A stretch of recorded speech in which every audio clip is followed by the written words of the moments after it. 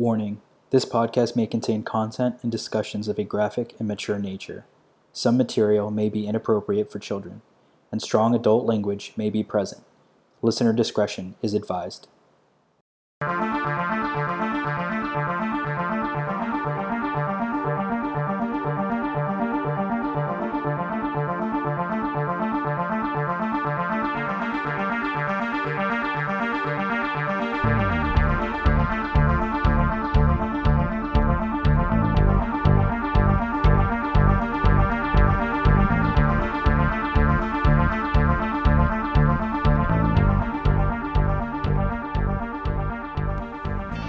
Hey everyone, thanks for tuning in to The Devil's Hour, a podcast for the strange and unusual. I'm your host Darius, and today our guest is going to be my sister Jubilee. Hi, I'm Juby. Thanks for dropping by, Jubilee. So the case we're going to be covering today is the tragic and horrific abduction and murder of Junko Furuta, and it's also known as Junko Furuta's quote-unquote 44 days in hell. But the reason why I've been wanting to get my sister on as a guest for a while, but I guess the reason why I wanted her to be the guest for this case specifically was because she's a big fan of you're a big fan of Japanese culture, really just you like South Korean culture too as well, right? Yeah, I just really have a deep respect for Asian culture. I think it's really cool, and there's a lot of awesome things that come with Asian culture, and it's very interesting to me. So when you told me about this case, I was really excited to be a part of it, and also really saddened that something like this has happened. Especially as a woman, I feel like I can kind of put myself in her shoes. As a lot of women have gone through, sexual assault things in their life. So I just wanted to be able to, talk about that sort of thing here on the podcast today.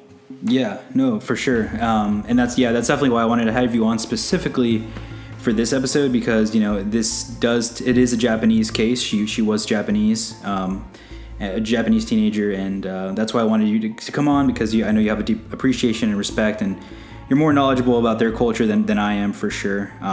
I know very little about their culture. But before I get into the actual case of Junko Furuta, I do want to just cover some housekeeping things before I get started. So those who follow the podcast or who are weekly or monthly listeners, you'll probably notice that I hadn't released any episodes for the month of April, and I just want to apologize for that. I didn't update anyone on it, but it's been really busy lately. My brother got married last month in April, and I was actually the best man for the wedding. So I was just busy with that, busy with a lot of other stuff, projects I'm doing and working on. I'm a musician in a few bands, so I'm doing that as well. So I just didn't have time to really sit down and study a case and release any episodes for the month of April.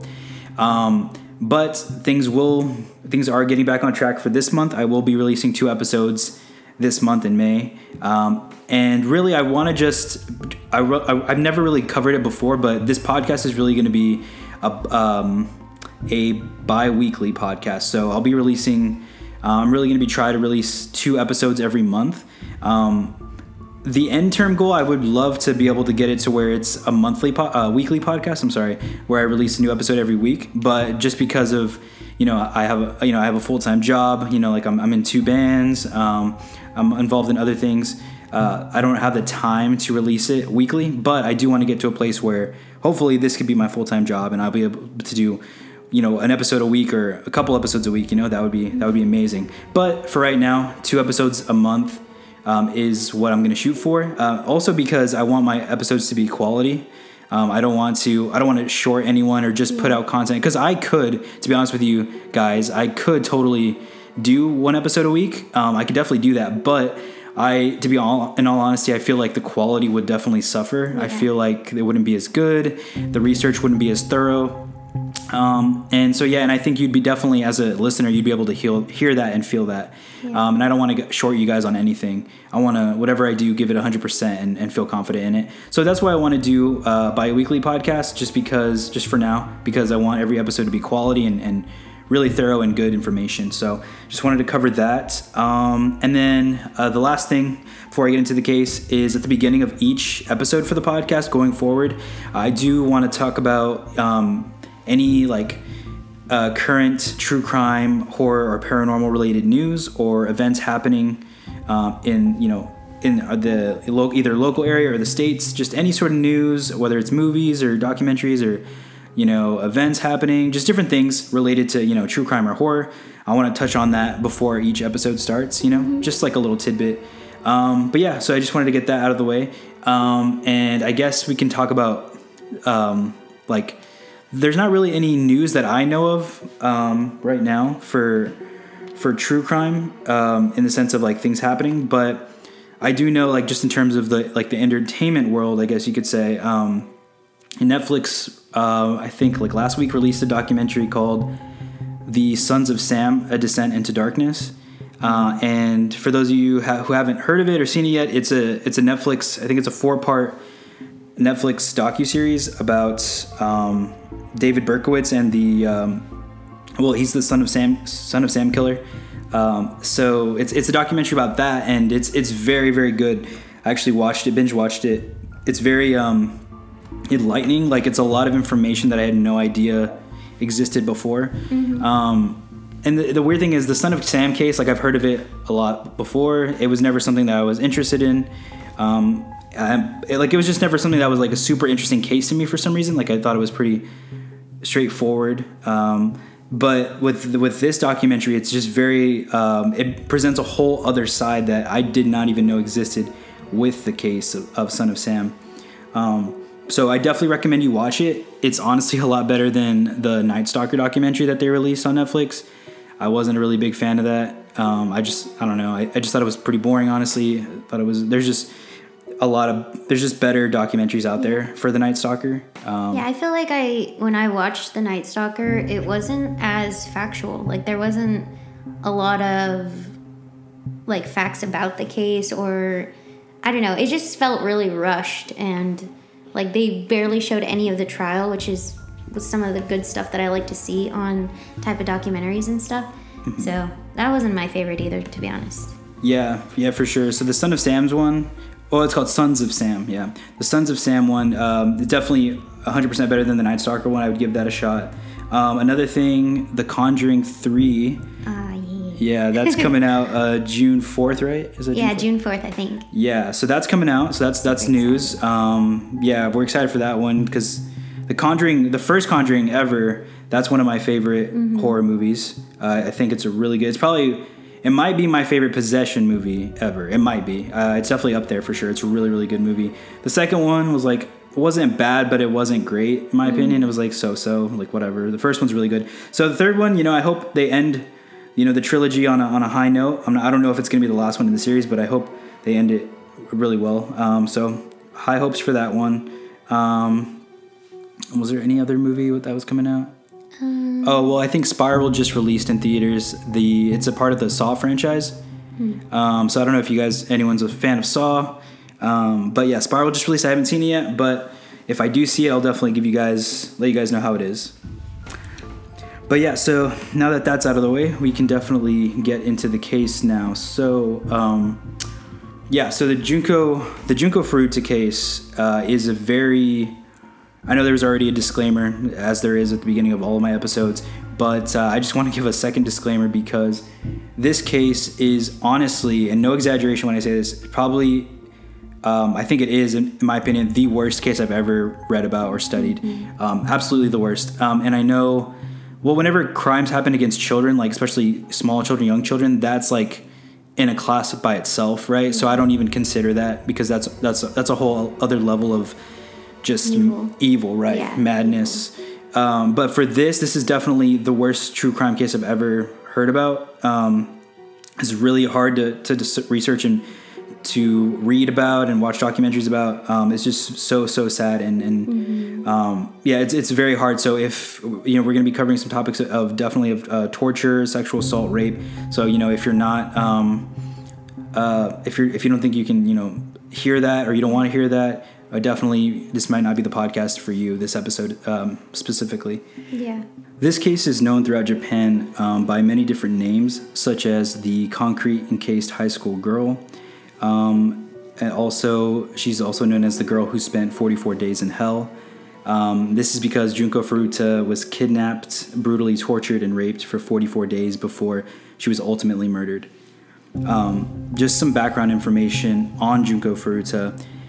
She was Japanese. She was born in, and just a disclaimer, I don't know how to speak Japanese, so I may pronounce these names wrong, both the people involved and the cities and stuff, just as a disclaimer.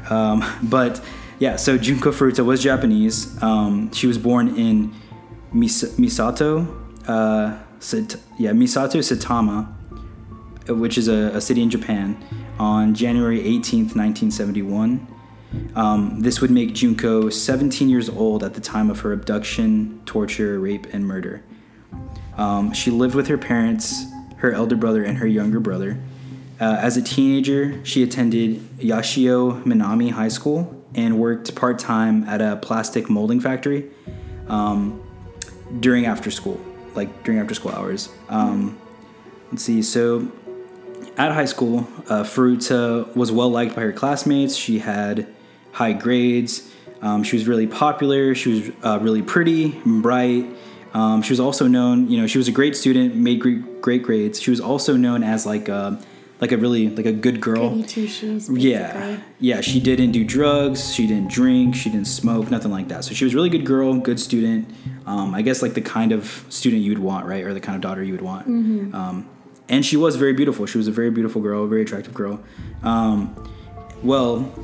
In Junko's class, or at her school at least, there was a boy by the name of Hiroshi Miyano, and he was 18 years old, Hiroshi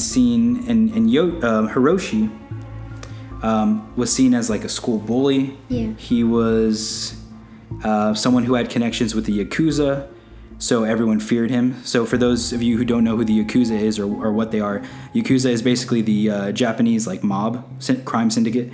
So yeah. And not only that, like I knew like Japan had gangs and stuff, especially the Yakuza. I've heard of them before, because of like their tattoos and stuff. Like that's really big for the members of the Yakuza.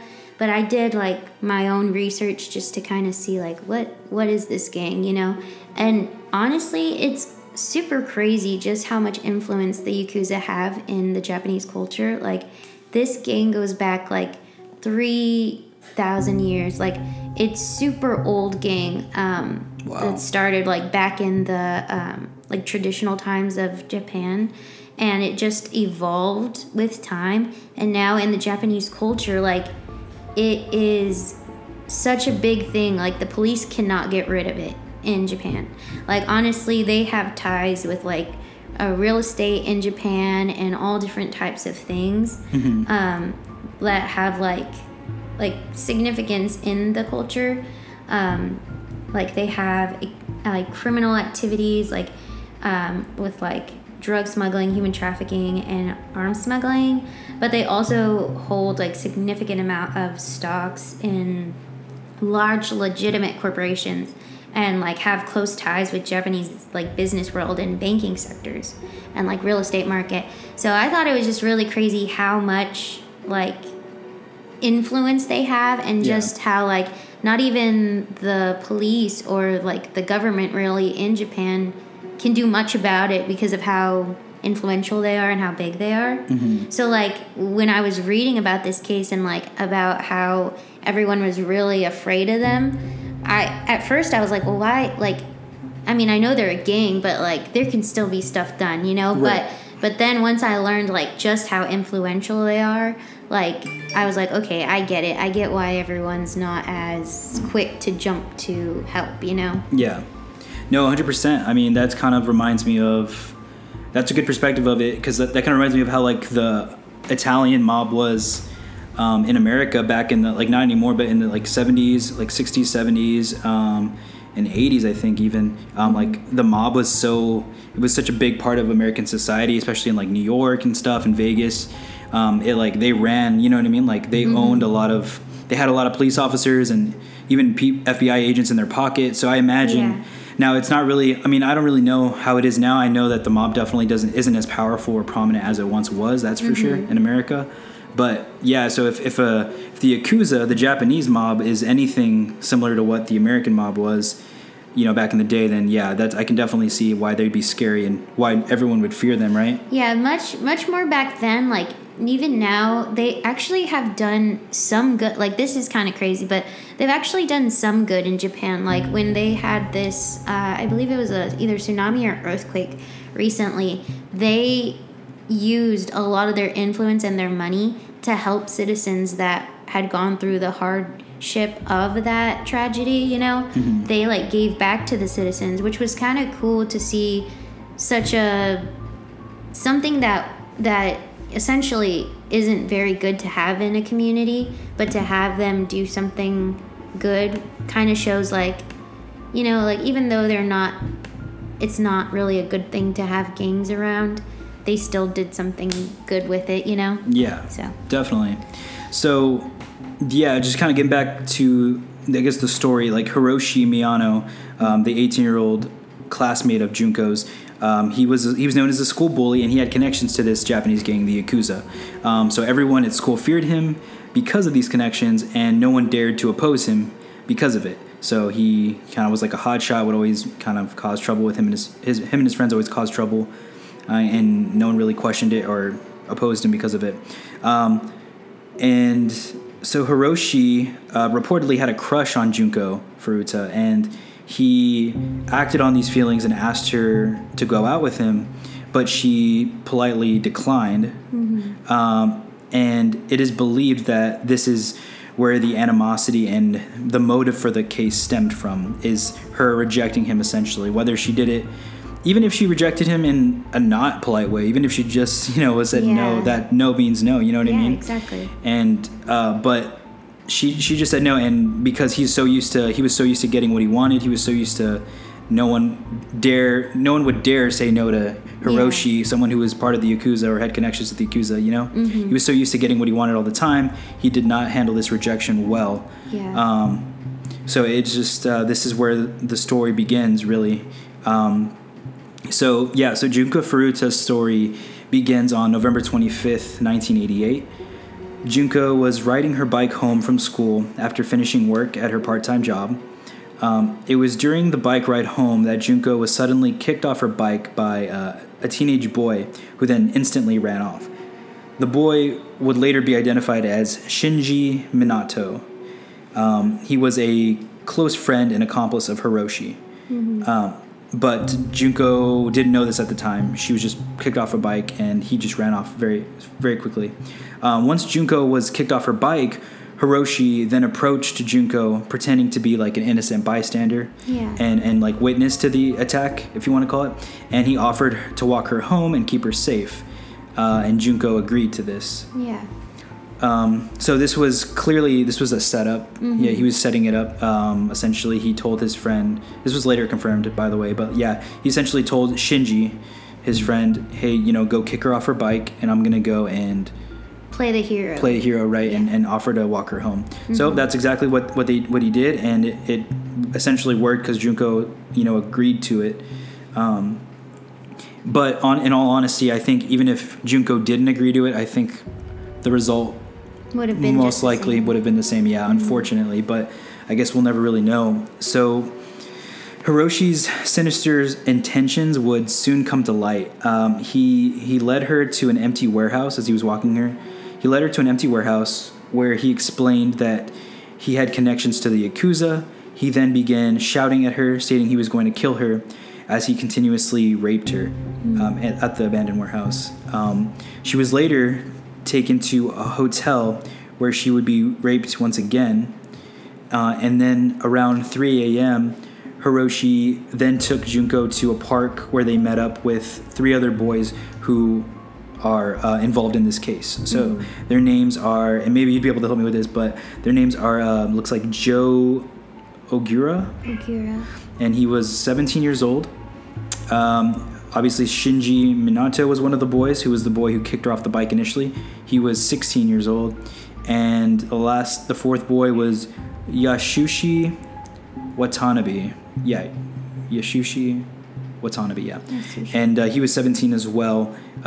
They told Junko that they knew where she lived. So they all met up with him at the park, with them at the park. So it was 4 boys and Junko. Mm-hmm. And they all told Junko that they knew where she lived, and that they threatened to kill her entire family if she decided to try and escape or scream for help or anything like that. Yeah. So, yeah, she clearly was stuck between a rock and a hard place. You know, she obviously wanted to protect her family and was frightened. Yeah, and putting yourself in this girl's, she's 17 years old, young girl, in her shoes, you know, she knows just how much influence the Yakuza have in her culture, obviously. But I wouldn't even know what to do in that situation, you know, like being 22 that I am, you know. So I can just imagine a girl at her age being scared out of her wits, you know. Of course. It's pretty sad. Yeah, it's frightening. I mean, yeah, no, most definitely. It's definitely frightening. I can't imagine the fear that was gripping her at that moment. Yeah. But soon after this meetup at the park, the boys took Junko Furuta to a house that belonged to one of the boys. It actually belonged to Shinji, the boy who kicked her off the bike. They took her back to Shinji's house, and his house was located in Ayazi district, the Ayazi district of Adachi, Tokyo. And it was here that the real horrors would begin. Noticing that their daughter never came home from work, Junko Furuta's parents called the police and reported that their daughter was missing. However, the boys holding her captive made sure that the police wouldn't continue looking for her. And the way that they did this was they forced Junko to call home and talk to her parents and say that she had run away and was staying with a friend. So because of this, because she called her parents and told them that she ran away with a friend, essentially the manhunt was called off and the police stopped searching for her. Mm-hmm. And this is essentially, you know, unfortunately, why she, you know, died, ended up being murdered, is because no one was looking for her, because these 4 murderers essentially forced her to call her parents and call off the manhunt, essentially. Yeah. It's just a very, very horrible situation. I can't even imagine. Mm-hmm. But it's also important to know, and it's crazy, but that when Minato's parents were around. Minato is Shinji Minato. He's the boy who owns his parents own the house, and he's the boy who kicked her off her bike initially. Yeah. Whenever Minato's parents were around, remember, because they're at his house, whenever they were around, Junko was forced to pretend to be his girlfriend. Mm-hmm. She was forced to pretend to be the girlfriend of one of the boys. So the Minato parents, they just thought she was like a girlfriend of one of them, so they weren't suspicious of it, right? Because she was forced to pose as their girlfriend against her will. However, although they believed this to be true at first, the parents, as the days and like weeks passed and they noticed that she like never left, they eventually began to catch wind of what was really going on, and they began to believe that she was actually there against her will. Mm-hmm. However, the truly frustrating and crazy thing is that even though they had this suspicion and kind of knew what was going on, they did nothing. They did absolutely nothing about it, because later on in trial, when they would testify in court and were asked about it, they stated that they were afraid of Hiroshi because they knew he had connections to the Yakuza. Yeah. They were afraid of him, and that's why they didn't come forward. That's why they didn't question what was going on or stop it, which is insane. I mean, I guess that just goes to show you just how scared they were. Yeah. Just how much that influence really... And when I was reading that, too, about the case, I thought it was so crazy. I thought, like, even though, like, they pretended that she was their, you know, girlfriend, like, as a parent or as an adult, this little girl, you could obviously see when somebody is going through something like that, you can tell. Like, you can tell if someone's unhappy. You can tell if there's, like, you know what I mean? Like, there obviously had to be some type of bruises going on, some type of, you know, she looked probably distraught. Like, how did they... And so in the beginning, I was like, okay. And then after, when they knew, you know, obviously you catch wind of it. it was just really disheartening. And I feel for the parents too, because they probably were scared out of their wits. But come on, this is a little 17-year-old girl. You got to try something. You know what I mean? Yeah. That was truly heartbreaking for me to know. She probably was thinking in her mind, here I am sitting in front of two adults who I feel should do something, but nothing's happening. Nothing's changing for my situation. So it was pretty sad to read about. And yeah. Definitely. I mean, yeah, I guess it's just further evidence that, like, you know, how the fear, like the grip of fear that the Yakuza had on Japanese society, or at least for some people. I'm not saying everyone's scared of them, but I know obviously they were scared of the ties to the Yakuza.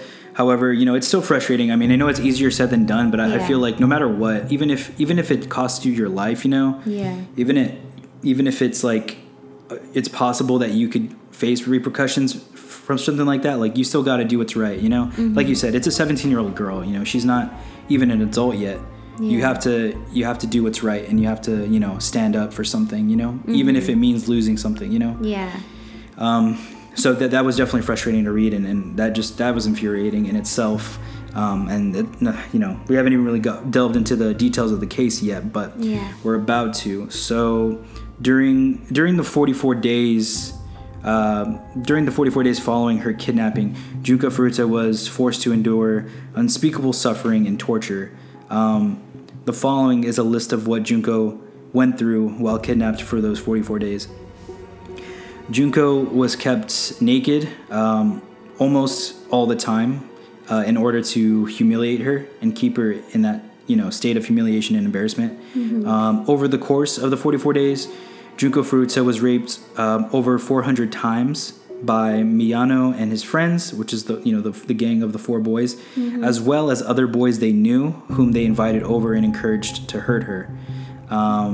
Apparently Hiroshi, which is the leader of the gang, the one who she rejected and the one who essentially devised this plan to kidnap her, apparently Hiroshi would invite other boys from the neighborhood, other classmates that went to the same school as Junko, and supposedly other Yakuza members to come and take turns raping her and torturing her and having their way with her. That's just insane. That's just disgusting. You know, like to know that that many men knew, or boys knew what was going on, and still nothing was done. You know what I mean? That's crazy to me. Yeah, of course, 100%. Like that part of the, I mean, this whole case is just mind blowing. Like, so great. Like, it's just the torture she went through, which again we haven't 100% even dived into yet, but we're getting into it.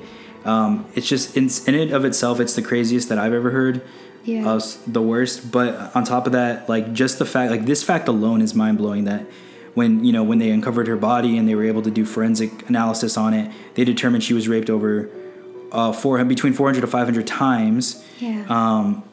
And multiple men raped her. Multiple people, raped her. So there's no telling how many people did it in total. We know the four boys for sure did it, and we know it's confirmed that other men did it, but we don't know exactly how many. The number of men that committed sexual assault against Junko Furuta is still no one exactly knows. But we know it was multiple, and just the fact that it was her classmate, her fellow classmates and neighborhood, the fact that none of them, no one came forward to the police, any of that stuff, no one came forward to put an end to it, despite everything that was going on. That's what's crazy to me.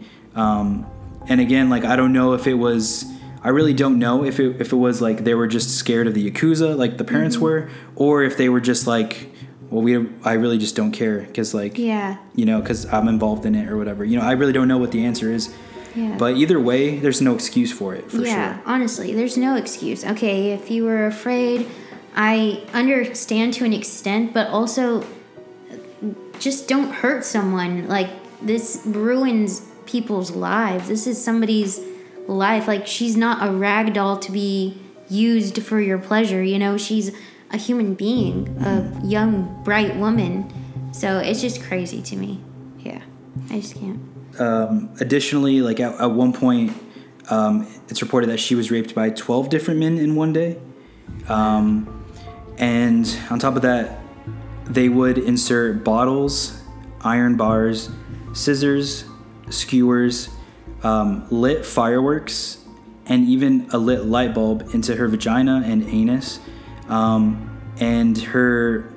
So they would insert all sorts of crazy things. That's just some of what they would insert into in her vagina and her anus, and essentially sodomize her with these objects. So of course, these things are gonna do some crazy internal damage to her with the scissors and the bars, just like. And then this is just so crazy. Like they would light fireworks and put it inside of her. That's just horrible. Yeah. And apparently, they inserted like an actual like turned on or like lit light bulb into her, and they kept like I forget. They rubbed it until it exploded inside of her. Right. Correct. Yeah. Exactly. They kept like messing with it until it broke and like busted inside of her, and that like destroyed like her insides. And because of it, the exploding light bulb inside of her vagina, it destroyed her internal anatomy, and it left her unable to defecate or urinate properly. Yeah.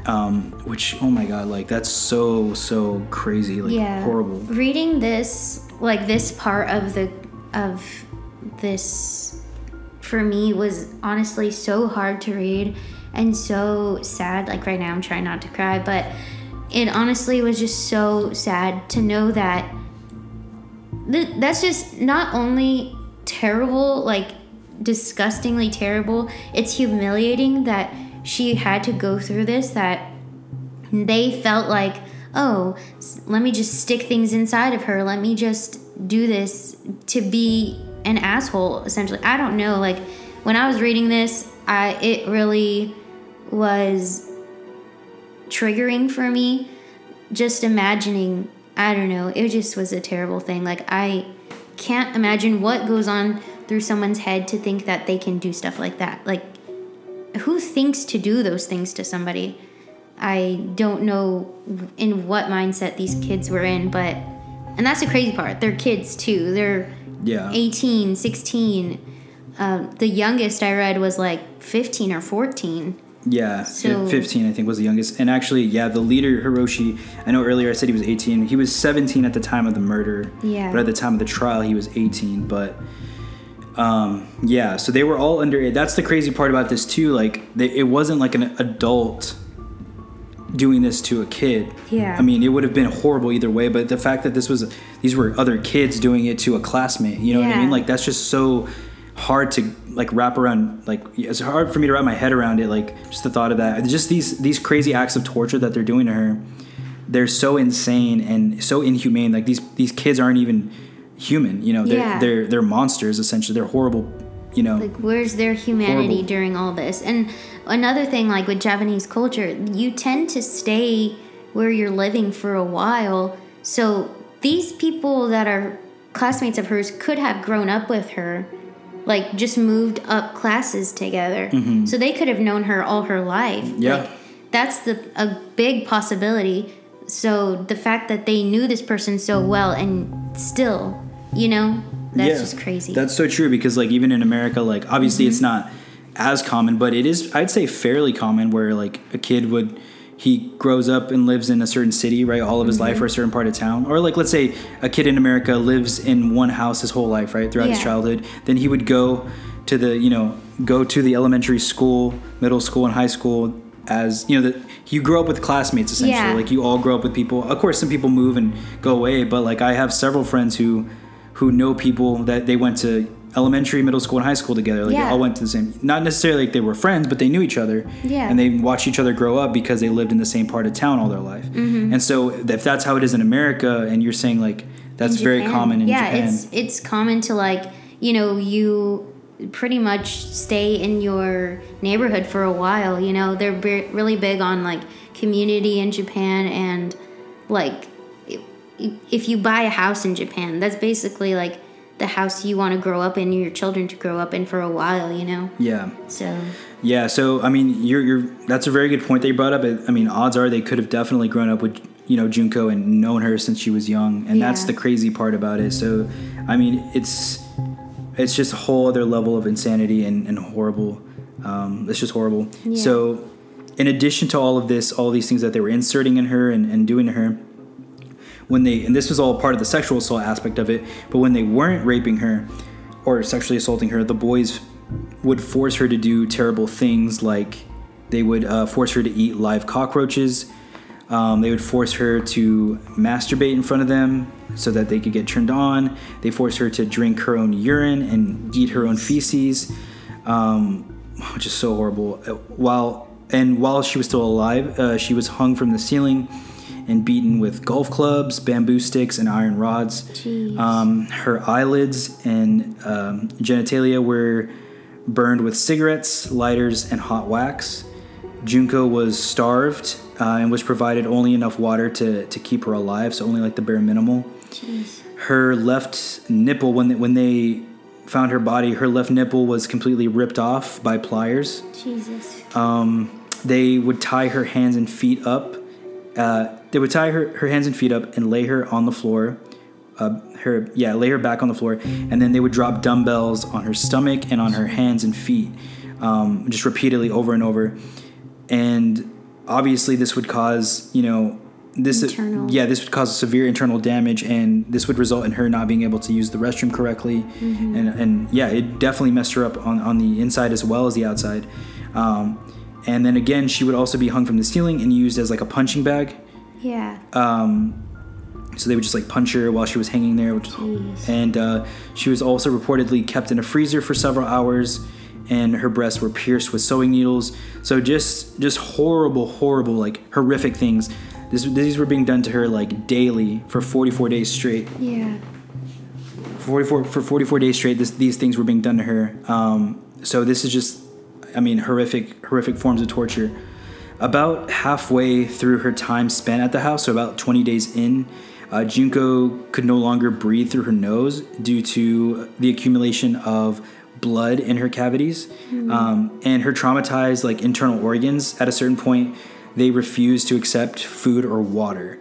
So when she would try to drink, she instantly just vomited it up, which kept her even more dehydrated because she didn't have a lot of water to begin with. Yeah. So throwing up anything she did take in, it just left her like insanely dehydrated. Jeez. It also agitated the perpetrators, though. It agitated the gang of the gang of boys, and it agitated them, and they would punish her for it with more beatings because they were upset that she soiled their carpet. You know what I mean? Because she couldn't help it. Yeah. Because of what they did to her. Yeah, y'all are the reason she can't like urinate properly, or that is just crazy. Yeah, no, they're literally pieces of shit. Like they're all like, they're not human. They don't deserve to live. They deserve everything they did to Junko Furuta. They deserve like times 10. You know what I mean? It's horrible, absolutely horrible. I just talked to one of my friends about like the death penalty, and if he asked me, do you think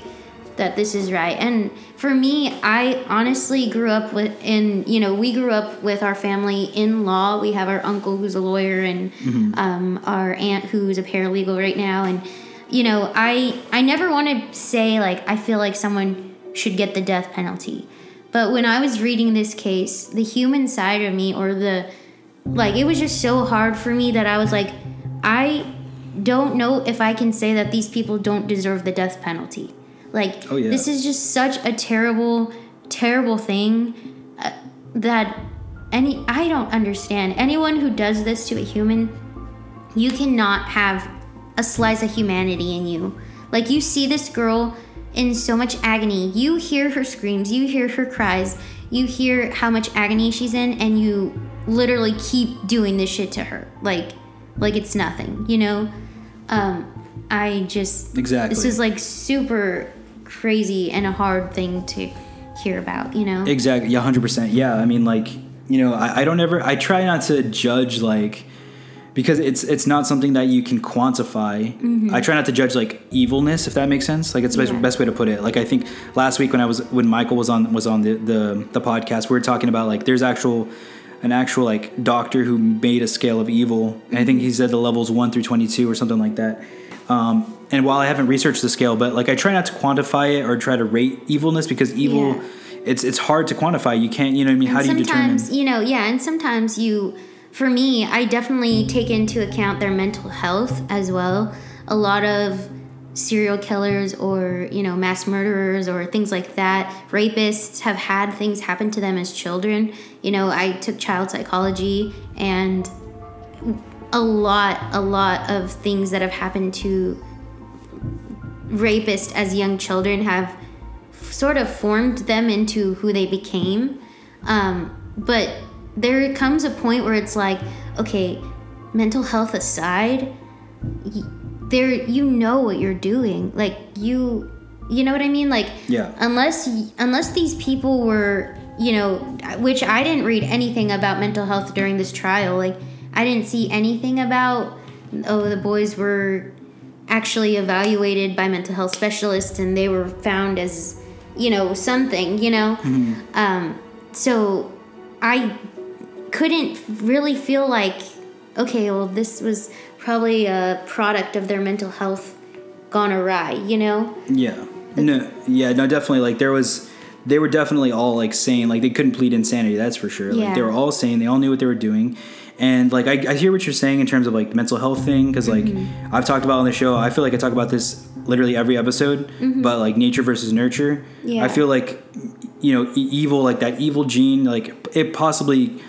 I'm not saying that it doesn't exist, because I'm sure there are people who are born in this world with, like, perfect lives, or, like, they never go through traumatic experiences at all, but they become a murderer, or they become a rapist, or they just intentionally, they're born with that natural desire to hurt people or cause harm. Mm-hmm. I'm not saying that doesn't exist, because it does, but I'm just saying that I think from all my research, like 90% of the time, it's like nurture. Like, they go through traumatic experiences. They're sexually assaulted when they're a kid. Yeah. They're, they are abused, and that leads them to become a serial killer or a serial rapist. Is that an excuse? Hell no, that's not an excuse at all. So even in this situation, even if these 4 boys were abused as kids all through growing up, even if they were, abused or sexually assaulted growing up, and they were raised to believe that was okay, it's still no excuse for what they did to this poor girl. Yeah. No excuse whatsoever. Like, I know, I know a bunch of people who have been, a bunch of women who I've talked to who have been assaulted at young ages, and they're good people. You have to choose to get through it and work through those pains and become a better person. You can't just be a victim and be like, well, because this happened to me, I'm going to do it to others. You have to better yourself. And I know it's not always easy to do, but if it's not easy to do, then you need help with that. Yeah. And you need to put yourself in that help, Exactly. So bottom line, these 4 guys were pieces of shit, and they had no excuse for what they did at all. So going forward, her physical condition, Junko Furuta's physical condition, got so bad that she could not handle anything with her hands anymore, because her bones were smashed with the weights, that they would constantly drop on her, and her fingernails were, like, cracked or had fallen off. She could no longer walk, and it took her over an hour to crawl to the bathroom. Jesus. Like, that's how, oh God, it's so horrible. That's how fucking, like, demolished she was. That's how bad, that's how brutally they'd beaten her, and just, her body was just so broken down. Like, it just wasn't functioning anymore. She couldn't urinate. She couldn't eat or hold anything down. She couldn't drink. She couldn't go to the restroom. She couldn't do anything correctly. Couldn't walk. It's just like she was so... I can't even imagine, and I don't want to imagine it, because it's just so ridiculous, what she went through.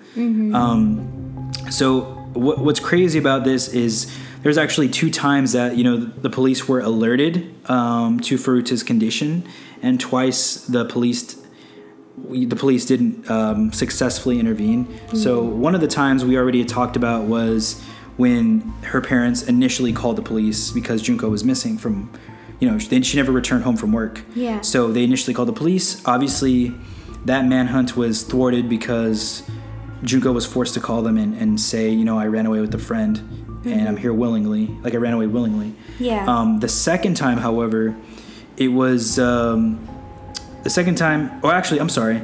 It was actually a total of 3 times, it looks like. So the first time was with her parents did it. That was called off. The second time, Furuta herself called. But before she was able to say anything, the boys discovered her. And when the police discovered her and, like, hung up. And when the police called back, Miyano, which is the owner, the kid whose parents own the house, Shinji Miyano. Yeah. He assured the police, like, it had been a mistake. Like, oh, we just called by mistake. We dialed it on accident. There's nothing wrong, Yeah. So the police didn't move forward with any investigation or anything. But as a matter of fact, though, as punishment for her calling the police when they were able to find her, or when they found out that she did that, as punishment for that, the boys doused.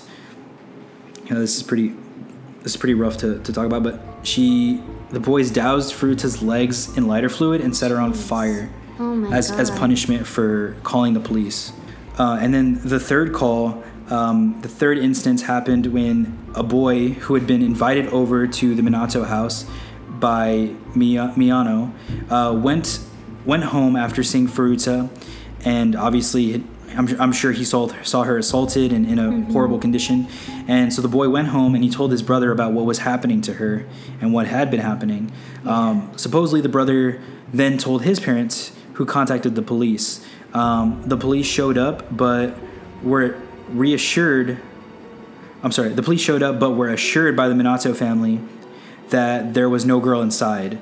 And the answer was clearly satisfactory enough for the police because they never returned back to the home and they never got a warrant to go inside or asked to go inside, Yeah, which is crazy because, I don't know much about Japanese law other than what I got some pieces for this talk today, but I don't know, here, there's, if there's somebody calling about an instance, a police officer will take a look around everywhere before, saying, okay, no, this was a call off, we're just going to call it off, Or they'll ask, can I come inside? Yeah, may I take a look around? Yeah. And if there's, someone that's no, you won't, no, I don't want you to, obviously there's a reason to look around, you know what I mean? So I don't know if in Japanese law that isn't allowed, but that was a huge, huge mistake on the Japanese police right there. And I'm not throughout this whole podcast, I'm not trying to bash anything having to do with Japanese, the Japanese people or their culture or everything. Or the judicial system. Yeah, or the judicial system at all. I love their culture. It's just things that I'm you really, really need to reflect. And obviously, we learn from our past history. Even in America, we have so many things that have had to happen, terrible things that led to new laws being made because of them, Yeah. So hopefully they have reflected on this. Well, honestly, just reading this really, really pissed me off because, it's one thing, her parents, obviously the parents of Shinji, the owner of the house, they said, well, we didn't come forward because we were afraid of Hiroshi, who's the leader of the gang. We're afraid of Hiroshi, and we knew he had ties to the Yakuza. We're afraid of that. Okay, but you go so far as to protect them, though. As far as to say, tell the police, or to lie to the authorities and say, no, there's no girl here. When there's clearly a girl there, and there's been a girl there for 44 days or 30 days, whatever point in time that they, went to pay them a visit. That's just so insane. It's so infuriating. In my opinion, the parents should be facing jail time too. That's 100% my opinion. I 100% believe that that the parents should face some sort of penalty or jail time for that because they were kind of aiding their accomplices in the crime essentially because they knew what was going on. They were abetting a criminal, abetting criminal activity. They know what was going on, but they didn't do it out of fear. But they weren't directly threatened, They never threatened the parents saying, oh, if you tell anybody what's going on, we're going to kill you or whatever. They weren't directly threatened. They just did it out of fear. They're well, we didn't want to get involved because we know of his ties. That's just so disgusting. And, honestly, the parents are just as guilty as the boys who did it to her. That's my stance 100%. They're just as guilty. They might as well have raped her themselves. They might as well have inserted those objects into her because they didn't stop it. They sure as hell didn't stop it. Yeah. And they sure as hell didn't help the police bring a stop to it. Yeah. So that's disgusting. And definitely. Later on in the podcast, I have some notes on things that I've seen with Japanese culture. I am subscribed to Japan Times, the New York Times here in America. I'm subscribed to Japan Times, and I like to read about cultural things, but also social injustices as well. So there's some things that I want to bring up, but yeah, for sure. We'll definitely. Sorry, that's my rings keep hitting the table here, but so we definitely will bring that up, and that way you can talk about it because I think that needs to be talked about for sure. There's just a lot. So essentially those are the 3 different times that the police could have and almost, were called essentially and almost, got involved enough to where they could have brought an end to it, but something just kept getting in the way or someone didn't do what they should have done. Yeah.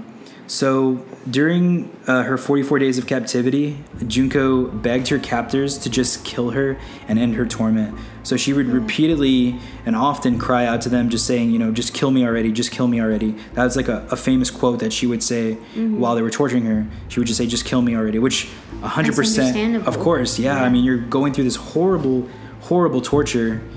Like, death is so, like... freeing. Yeah, death is like the only comfort at that point, right? You just want to die at that point, 100%. But the boys obviously continued to torture, and they didn't listen at all or care about her cries or screams of pain. On January 4th, 1989, the boys challenged Junko to a solitaire game. So the name of the game is Mahjong. Yeah, Mahjong solitaire game, and they challenged Junko to this game. Apparently, Junko won. Honestly, I don't know, like, what this game... I mean, I know it's solitaire, but I don't know, like, how much effort it really takes in it. But I'm just kind of going out on a limb here when I say this, but I imagine Junko wasn't very enthusiastic to play it, and she probably wasn't very into it, considering the condition of her mental and physical being. Yeah. She probably was just doing whatever, like, the bare minimum, like, not paying attention, like, probably couldn't even fully... comprehend or grasp like the game or what was going on, or pay attention to it, because she was so like battered and like traumatized from what was going on. So like it's safe to say that like whatever game they were playing had more to do with like luck or chance or whatever, right? Yeah. Well, anyway, Junko ended up winning, which again, like I feel like this game had a lot to do with like luck or whatever, right? Junko ended up winning, and apparently the boys were so pissed off, they were so enraged that the girl Junko had beaten them in the game, that they took an iron barbell and began beating her with it, and then they doused her whole body in lighter fluid and lit her on fire, her whole body. And at that point, being already severely beaten, malnourished, dehydrated, and burned alive, Junko Furuta finally fell into shock and passed on. Wow. That's when she was officially deceased, right? Yeah. Jeez. So that's essentially how she died. So kind of going into the aftermath of what happened after Junko Furuta's death. So once she had passed away, the 4 boys got her body, and they dumped her body in a 55-gallon drum and filled it with concrete before dropping it on a cement trunk in Tokyo. And it was actually really stupid of them to put it in concrete, because if you know anything about concrete, it keeps like bacteria and like the natural like parasites and maggots from getting into it and causing the body to naturally deteriorate and naturally what's the word for it, break down and decompose. It helps the body decompose at a much slower rate, because it's concrete, it's like airtight, it's compact. So it kind of protects the body and preserves the body in a way. So it was really stupid that they did that, because when the investigators were finally able to find the body, they were able to uncover all this evidence of what had been done to her. They were able to find all this physical evidence on her, you know what I mean, like sperm and stuff like that. So in a way, like these boys were stupid anyway, but yeah, it's just kind of further evidence of that. But so once they dumped her body in the concrete, 2 weeks later, the police arrested 2 of the boys that are a part of the gang, which was Shinji Miyano and then the other boy whose last name is Ogura. And the police arrested them on a separate charge. It was a gang rape charge, but it was a separate incident. So during the police's interview with Miyano, during their interrogation of him, the police mentioned an open murder investigation, believing that it was the murder of Furuta, and that his friend or gang, his fellow gang member Ogura, he feared that he confessed to the police. And so Miyano told the police where they could find Furuta's body. Wow. Yeah, so they were interrogating Shinji and for a separate case, and they brought up like the open murder investigation. And so Shinji's like, oh shoot, like I guess Ogura like ratted me out. I guess he Yeah. confessed to try to get a deal or something. So I'm gonna confess. So he told police of Furuta's body. But the crazy thing is that was not the case they were referring to at all. Mm-hmm. They were referring to a separate case that had nothing to do with Junko. So the police were able to find Junko Furuta's body based on what Miyano told them. And if it hadn't been for his stupid mess up, they probably would have never found Junko Furuta, you know? Wow. I mean, who's to say, but Yeah. They most likely would have never found her body. So it's like, it's a good thing that mess up happened. Mm-hmm. So in the end, you know, the murder case, which the police had been referencing, you know, it had been unrelated to Furuta, but Miyano had unwittingly turned himself in. And within days, all 4 boys were in police custody. Yeah. Despite the unspeakable torture of Junko Furuta, the boys received shockingly light sentences. This reportedly was because they were all under the age of 18 at the time of the murder. Mm-hmm. So they were tried as juveniles. Yeah. So 3 of the boys served less than 8 years in prison, which is insane.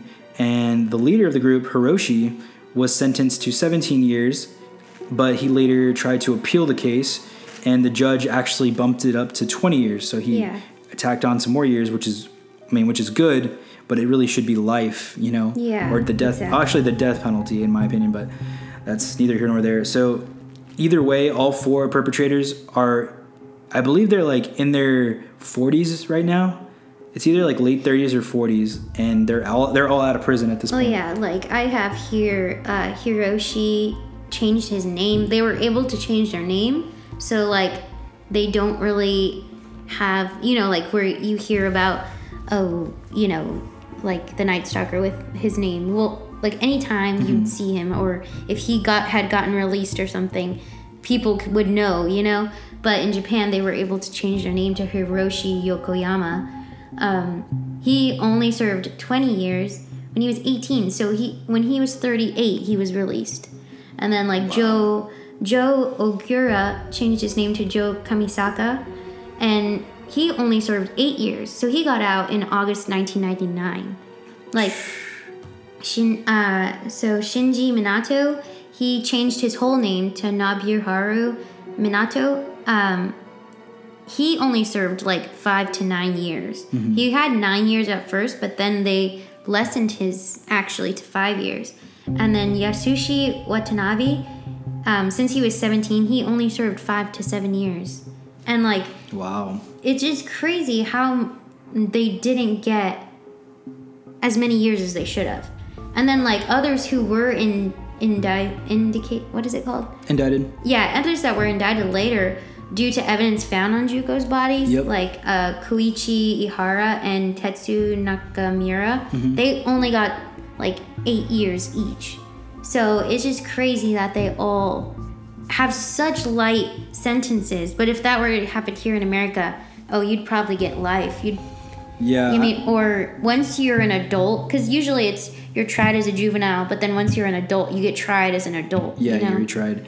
Yeah, I don't know. I mean, I would like to think, I mean, like I said, like, it's not just Japan who has a messed up judicial system. Oh, yeah, no. Like, America definitely has a messed up judicial system, too. So I'd like to think that if something like this happened in America, they would get, like, life in prison or the death penalty, depending on the state. But honestly, I don't know. I mean, I really don't know, because they were juveniles, so I'm not sure what the law is in America for that. But obviously in Japan, it was very light. It was a very, very light sentence, super light sentence for what they deserved and what they did. That's just insane to me. Like, just like wrap your head around that concept. They did all these horrible things to this poor, beautiful, like bright girl. She had such a bright future ahead of her. She was brilliant in her class, great grades, didn't do drugs, didn't smoke, didn't drink. She was beautiful, and like they snuffed out her life like that, you know, before she could even really blossom into who she was going to be as an adult. Yeah, and not even saying like if you do those things like you deserve it, but saying like any woman shouldn't have to go through that shit. Like, you should be able to live your best life the way you're living it and not have anything of the sort ever happen to you. 100%. Even if Junko wasn't a good student, even if Junko was a prostitute or a sex worker, no one deserves this treatment. No one deserves to be sexually assaulted or murdered or tortured. No one deserves what, no one, I mean, even animals don't deserve this. Nothing on this earth deserves to be treated the way that these 4 boys treated her, And kind of like going back to what you were saying in terms of like other people were indicted. So kind of like touching on that real quick is like the crazy thing is that forensic examiners, like once they were able to pull her body from the concrete and like take it out, they were able to find, like, they found sperm and pubic hair of other people on the corpse of Junko Furuta. So this indicates that there were definitely other people involved who participated in her rape or sexual assault. And you just named 2 of them. So there was 2 of them that they found, but investigators believe there were so many more that they just don't have the evidence for. Yeah. But there was definitely more according to what like the confessions have been, Yeah. Like it's just insane. We'll never really know how many there were, but just the fact that there were so many people involved in her like assault and her torture, and not one of them decided to come forward other than, I guess that brother did, but. Or be a good human and say something, or like, I don't know. It's just crazy to me. Yeah, it's horrible. That's where I wanted to talk about like Japan's cultural issue with assault. Mm-hmm. I think like this is, I was reading on some of the laws in Japan, and it's crazy just how recently Japan is just now doing something about it, like I think of all the women in Japan who were silenced or their case wasn't looked at as deeply because of the laws in Japan. Like, the government of Japan passed the Penal Code in 1907. So it stipulated that rape must involve intimidation, violence, or taking advantage of the victim's state of mind. Like, otherwise, a victim must prove that they actively resisted to launch a successful case. So you have to have proof that you said no. Like, wow. They don't take your word for it. Like, you have to show some sort of proof. The law also limited the classification of rape, defining it as a forced vaginal penetration with a penis. So any other sort of, Wow. And that's Are you kidding me? Yeah. And then the legislature amended the bill in 2017. It recognized forced anal and oral sex. It also imposed harsher penalties for rape. However, it did not include penetration by a foreign object. And the legislature also maintained that the penal code's active resistant requirement. So it maintained that you have to actively be saying no. You have to prove that you actively were saying no. Yeah. Prove that. Which, if it's just you and this guy, how are you able to actively prove that, other than saying I resisted, I said no? So reaffirming that victims ought to act a certain way even as they undergo trauma to gain the state's recognition, and it's no wonder many cases end without conviction. Mm-hmm. And in Japan, I was reading a case about this is recently, or somewhat recently. It's about Shiori Ito. So she's in Time magazine actually, for being a very influential Japanese woman who she helped inspire the Me Too movement in Japan and the National Flower Demonstration. So it's a protest movement against sexual violence where women simply gather together standing with flowers telling their stories of victimization.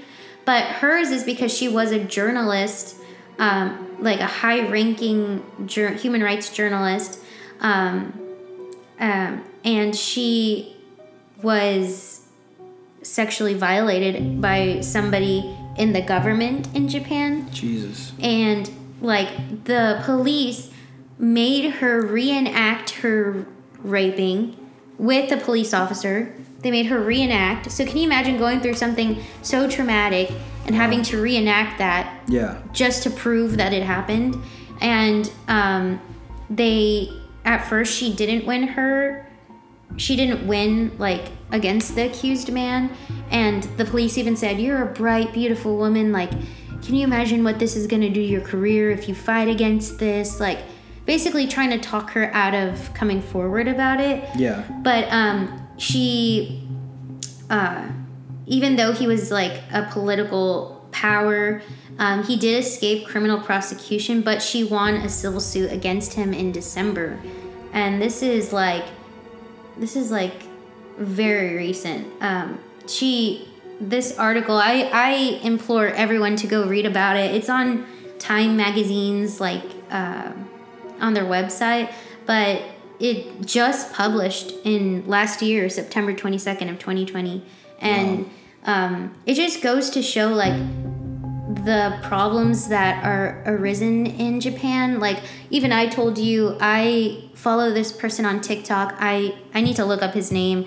He actually just stopped making videos, but he is half Japanese, half American, but he lived in Japan for a really long time. And he likes to talk about, and you know, I kind of, when I was growing up and I was getting really into Asian culture, I was finding myself not fetishizing, but really glossing over Japan. And, you know, just like here in America, you know, people from outside of America think, oh, America's so perfect, or, you know, or they used to. America is the dreamland, right? Even though there's so much wrong with America. That's how, growing up, I kind of saw Japan. I was like, it's such a beautiful place, which it is, you know, like, it's a beautiful place. It has beautiful culture and everything. But they're just like here in America, where there's a lot wrong. There's a lot wrong there, you know? Yeah. And one of the things is just how women are treated over there. He talks about how, like, there is a separate train for women to get to work in Japan because of all the women that are sexually assaulted on the train in Japan. Like, it's such a big deal that they have to have a separate train where it's only women. That's insane. And my thing is, yes, you're helping women by putting this separate train, but at the same time, why don't you talk to your people and, like... Yeah, let's get to the root of the issue and not just put a Band-Aid on it. Yeah, exactly. Like, teach your people and teach your culture that women are to be, you know... Respected. Yeah. And you do not put your hands on a woman unless she gives you permission. You ask for consent. No means no. If she's not saying anything, if she's frozen, that does not mean yes. That just, she could be scared. She could be, you know what I mean? Yeah. 100%. So this is like a lot of what's happening in Japan and is still continuing. And it's a sort of culture that I've learned through research, especially on Japan Times, is like, it's a very idealist culture. So like, if it's ideal, if it is gonna disrupt the peace of the culture, they don't want to mess with it. Like, there are high suicide rates in Japan because of, if you're seen as weird or different, oh, you're outcasted in Japan. Or if you're trying to make noise in this place, like, you're going to be outcasted, because we don't need somebody disrupting the flow of our ideology. You know what I mean? Yeah. So for Shiori Ito to come out and talk about these things, oh, she was highly criticized, you know? But it did, for this new generation of Japan, it is teaching them and showing them, like, we need to speak up, we need to move on. So it's not like, I definitely am not trying to bash Japan. Like, there are movements coming up that are helping Japan, like, grow, but it definitely, like, there definitely needs to be some help from the government side and from schooling. Like, teach your children about, you know, how to be better. Definitely. Yeah, no, I definitely agree with that. I mean, it's crazy. I didn't know about that. I actually didn't know, especially about the train thing. Like, they have a separate train for women because it's such an issue, like sexual assault. Like, you know, that's just crazy. That's crazy. I mean, we don't have that in America that I know of, but yeah, that is very telling for sure. Like, that's definitely an issue, obviously, if they have that. I think it's, like you said, like, it's they need to get to the root of the issue and you know, make it more about how are you raising your kids and how are you portraying it in the media? How are you portraying consent in the media, or women and like respect and all of that, how are you portraying it in the media? Because it starts with media, you know, and then also just education too, educating boys, and it's not just boys, right? I mean, you know, I'm sure sexual assault it's a two-way street, you know. I'm sure it does occur like in reverse situations where girls do it to guys, but statistically speaking, a guy on girl sexual violence and assault is way like it's way outnumbers that of the reverse situation. So yeah, educating boys on, like you said, you know, like no means no, consent, respect women. If it's they have to give you explicit, you know, consent and permission to even touch them, you know what I mean? Like it's just the education is such a big deal. I mean, I understand what they're trying to do, having that train to protect women, which I think is good, but at the same time it's just a band-aid. They need to get to the root of the issue, which is, I think, one is media. Like, how are you portraying, you know, sexual interactions in the media? How are you portraying like consent in the media and women in the media? How are you portraying that? And then also just education, like educating people of that, you know. Yeah, and like they are, you know, reading here, they are implementing new policies to like aim to promote educational resources, strengthen support for survivors, and prevent like reoffending stuff. But because Japan lags behind other countries in sexual education, like the plan is still in its infancy. And who knows how long these things are going to take before they are passed through all the laws for them to be, you know, put to use, you know? Yeah. So, but think about all the girls like that, like they say like that even though they rarely test for date rape, and if they do, after a certain amount of time, they throw them away or they dispose of them. Mm-hmm. That's somebody's evidence, you know? Right. So it's just crazy to me. And I think it definitely, you know, like it impacts not only women, but other people and children, LGBTQ people in that. And it's just crazy. Yeah. No, I agree 100%. So I guess before I close it out, I just want to touch on just kind of Junko Furuta's story in popular culture and what it's inspired or you know, who's drawn inspirations from it. So the torture and murder of Junko Furuta sparked international outrage, and her case actually inspired several movies and a manga illustrated by Kamata Yuji. The most noteworthy film is the film entitled Concrete Encased. Well, it's in the title of the film is in Japanese, but if you translate it means Concrete Encased High School Girl Murder Case. Obviously not a very creative title, but I mean, it is what it is. That's pretty straightforward. Mm-hmm. And that movie was released in 1995. The movie was directed by Katsuya Matsumura. Yeah. And yeah, so that's the most popular one, it looks like, film about her. But in 2004, a independently produced Japanese film came out about her called Concrete, and that was based on the events, you know, leading to the murder of Junko Furuta. Also, there's been 3 books that were written by Japanese authors who were inspired by the case. And there is actually you know, like I said earlier, there's a manga based on her story, which is called 17 Sai. And apparently, again, I haven't read any of these, mind you, so I don't know. But 17 Sai, supposedly, it's a little bit different because supposedly the ending of the story is different. Like it has like a happy ending, sort of. Mm-hmm. But it's heavily inspired and based on Junko Furuta's case. Yeah. So I don't know if you're into manga. I guess you can go check it out and let me know like how it is. But that one supposedly does it justice in the sense that, I mean, justice sort of, like it tells the story, but obviously the ending's different. But then supposedly there's another manga out there. I don't know what the name of it is. I really don't care to know the name of it, honestly. But this other manga, supposedly it's like I don't know who created it, but essentially it's like a sexualized hentai fetishized like version of the case. Like they take the case like event by event, like they do it exactly like tell the story of Junko Furuta, but they like, you know, make it really sexualized as if like people who are into like that sort of gross, or not that I am trying to attack anyone's preference, but there is this sort of culture of hentai not only in Japan. I'm sure there are many people who watch it, but there's this sub hentai that's like called frape, which is like has to do with rape and sexualizing rape, which for me personally is completely wrong. Like, I know everyone has their sexual preferences and what they, what you do in your bedroom with your partner, that's your business. But when you're sexualizing something that is terrible and have these anime characters or these manga characters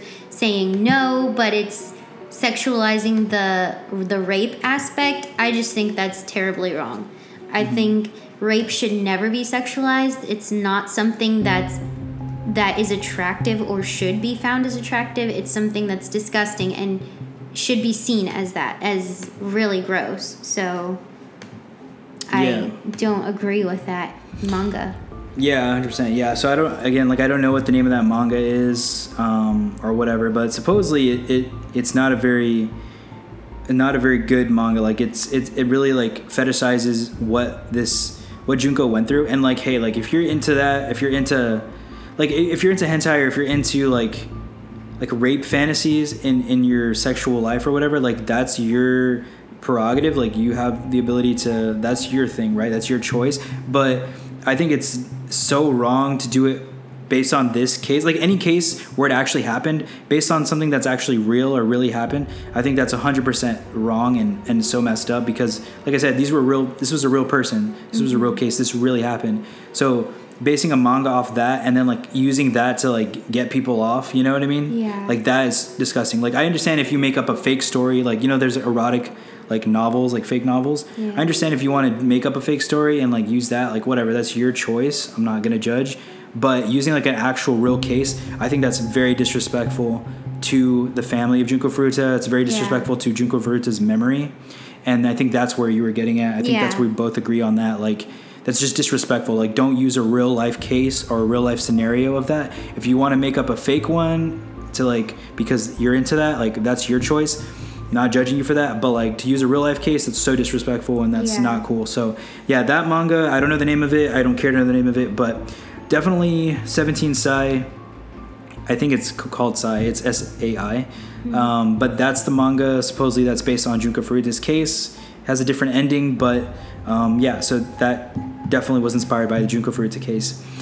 But that's really all I have for today. It was a short case, but that's I'm glad we were able to just get through it, because that was a really, really rough one. Yeah. Again, like, I think we both agree that this is the worst case that I've ever read about. Again, just the sheer like amount of torture and pain and suffering that this girl had to go through at such a young age was the worst that I've ever heard of, and it's just horrible. And I just want to end the podcast by saying, like, if you or anyone you know has been sexually assaulted or is currently going through that or experiencing that, please reach out to someone that you trust or that or reach out to the police, or there's even hotlines for these sorts of events or the things, like you're not alone. Yeah. The worst thing that can happen is you feeling alone. Like you're not alone, and you can't overcome this alone, like you have people here who care. Even if you've never met them, there's literally people who are passionate about the cause of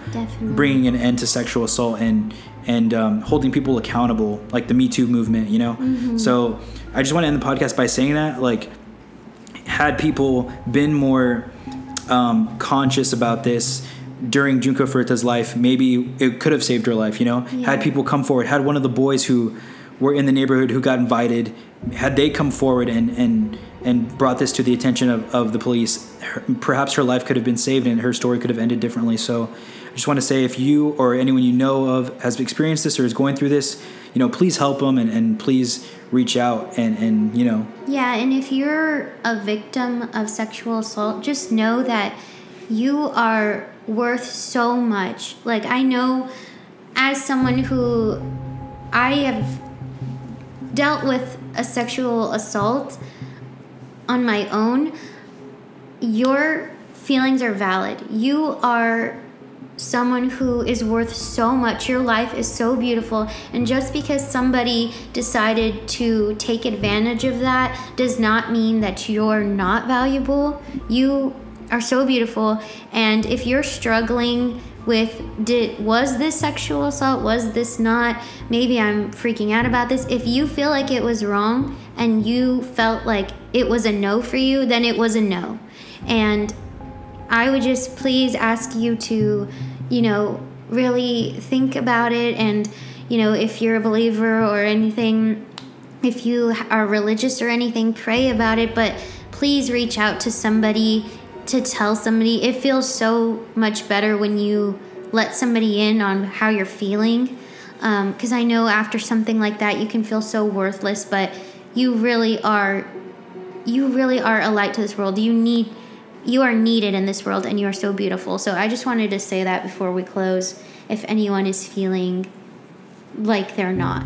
We're all here for each other, We're all in this race called life together. We're all humans, and we're all part of the human race. So just important to remember that, But yeah, I hope this case was a really, really tough one, and it's one of those cases that isn't talked about enough. Like, surprisingly, not many people have covered the case compared to other cases out there, and it's honestly the worst case I've ever heard of. So it kind of shocked me how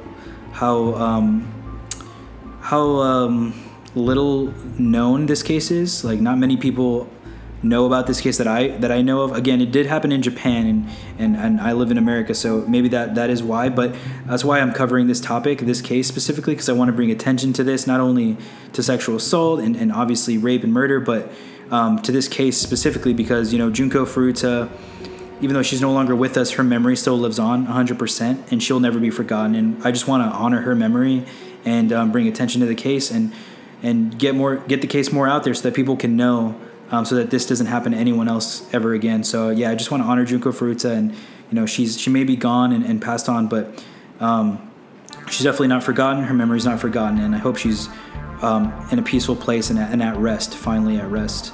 Well, that looks like that's all the time we have for today. I'm your host, Darius. And I'm Juby. And thank you for tuning in to The Devil's Hour, a podcast for the strange and unusual. I'll see you guys next time.